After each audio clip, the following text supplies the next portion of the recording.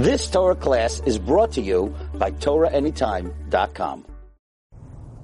Parshas Vayeshev Tavshin Pei Aleph. This parsha we learn of the Ma'aseh Mechiras Yosef, of the brothers selling Yosef.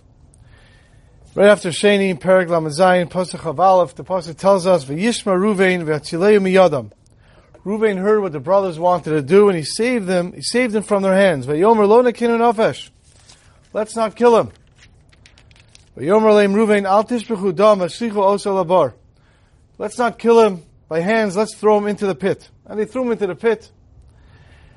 And then Yehuda says, why should we throw him in a pit? Let's sell him. Ruvain is not there. Ruvain comes back. Pasuk Chav Tes. V'yashav Ruvain al abar v'nein Yosef babar. V'yikras begadav. Ruvain comes back, and he sees Yosef's not in the pit anymore. He wanted to take Yosef and save him, but he's not in the pit anymore. V'yashav alechav. He comes to his brothers. V'yomer hayelad enenu. V'ani ona ani ba. The boy is gone, and where can I go? The Medrash Lekach Tov tells us what was so devastating to Ruvain over here was the fact that Ruvain felt he can do tshuva by saving Yosef. He felt that he can do tshuva for what he did with the story of moving his mother's bed when Yaakov moved the bed after Rachel died, and he moved it into Bilhah's tent, and Ruvain went and he moved it into his mother's tent. And that was wrong. And he was doing tshuva for it. And he felt that by saving Yosef, he can do tshuva for it. And now that Yosef is not here, how can he do tshuva? That's what the Medrash says, the Medrash Lekach Tov. The Stipler, in his Birchas Peretz, asks, he says, what's the connection between saving Yosef and doing tshuva for what he did, moving his father's bed into his mother's tent? And he explains as follows. That the Gemara tells us in Shabbos and Nun Hey and Beis that anyone who says Ruvain did an Aveira is wrong. Chas v'shalom, Ruvain didn't do an Aveira with his mother. The Aveira is that he questioned his father.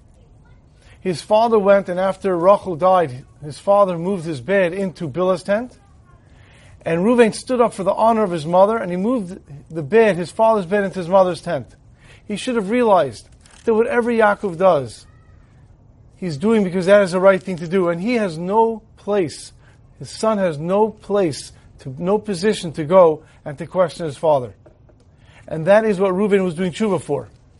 And now this opportunity presented itself to show his real tshuva. Because the Rambam says if somebody really wants to do tshuva, it has to be ba'osa makom, ba'osa zman, in that place, in that time, the same feelings, and still to refrain from doing the Avera. That would show you the tshuva. The brothers wanted to get rid of Yosef because they felt that Yaakov was treating Yosef differently. Yaakov was favoring Yosef. Ruvain also saw that his father was favoring Yosef. But Ruvain said, I learned my lesson. If that's what my father's doing, that's the right thing. I am in no position to question my father. Ruvain had the most to lose from all this. Because Ruvain was the Bechar, and it seemed like Yosef was going to get everything. And Ruvain said, if this is what my father is doing, if these are the actions of my father, who am I to question them? And therefore I'm going to go and save Yosef. My father's favoring him, that's my father's decision. I am not here to question my father. And therefore he wanted to bring Yosef back to his father. It says in Medrash Lekach Tov, when Ruvain came back and he saw that Yosef was gone, he says, Ani ana ba, what am I going to do now? I can't anymore show in a concrete way that I did tshuva. I can't anymore show that I'm not questioning my father because I cannot bring him back.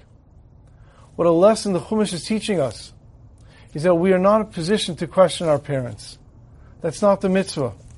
The mitzvah is to honor and to revere our parents. And that is what Ruvain was doing tshuva for. The 1940s, Chacham David Sutton used to live in Argentina, then as a child moved to Yerushalayim. He was called back to Argentina to become the chief rabbi of Buenos Aires. And he came back with his family. He had a son, Don Shaul Sutton. Don Shaul, he got married, he started a business. He was a small businessman selling textiles, clothing, material. And his father called him in on the night before Yom Kippur. He says, Don Shaul, I need you to do me a favor. So he turns to his father, Abba, of course, whatever you want. He said, tomorrow night they're going to be selling Kol Nidre. the person who's going to daven Kol Nidre, who's going to hold the Sefer Torah, I want you to buy it for me. Okay. No. Dan Shaul, I want you to spend whatever it costs to buy it for me. Now, Dan Shaul knew that the community just made a decision. The Vada Kehila, the board of the community, made a decision that they needed to raise funds, and even though for many, many years the position of Kol Nidre went to the Rav, a very special position, especially in that community, it was a very, very special position, yet they said we have to sell it because we need to raise funds for the shul. So now his father, Chacham David Satan, is telling his son Dan Shaul to buy for him. Fine. Well, sure enough, it comes the night of Yom Kippur, and they start to sell the kibbutz of Kol Nidre.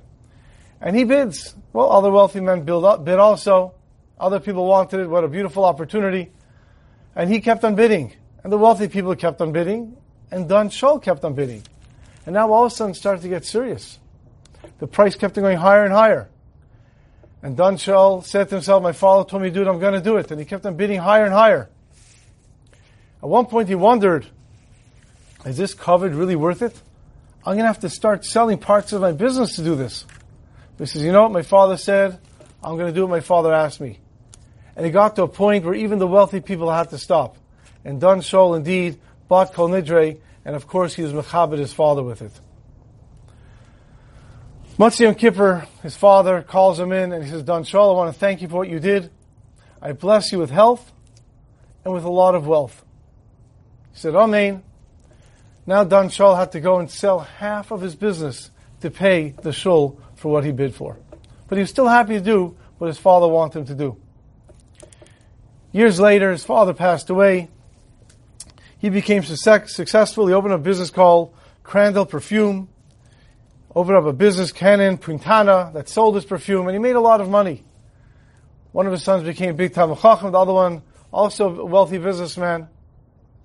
And then, shortly before he died, they discovered some papers of his father, the Chacham David, when he was still the Rav in Buenos Aires.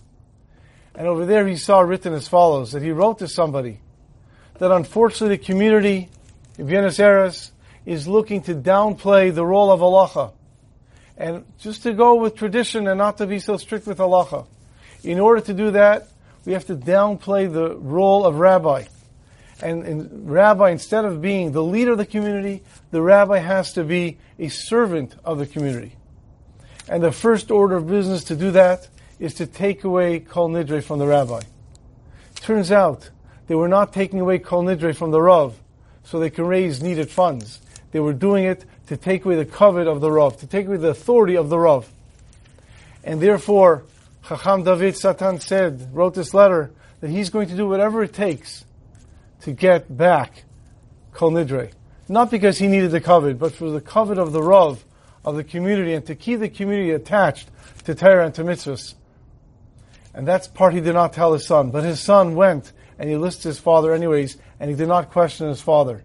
Indeed, not only did he get rewarded with health and with wealth, but he also got rewarded that he was able to keep the community of Buenos Aires to be a community that is attached to Torah and to mitzvahs. Have a wonderful Shabbos. You've just experienced another Torah class brought to you by TorahAnytime.com.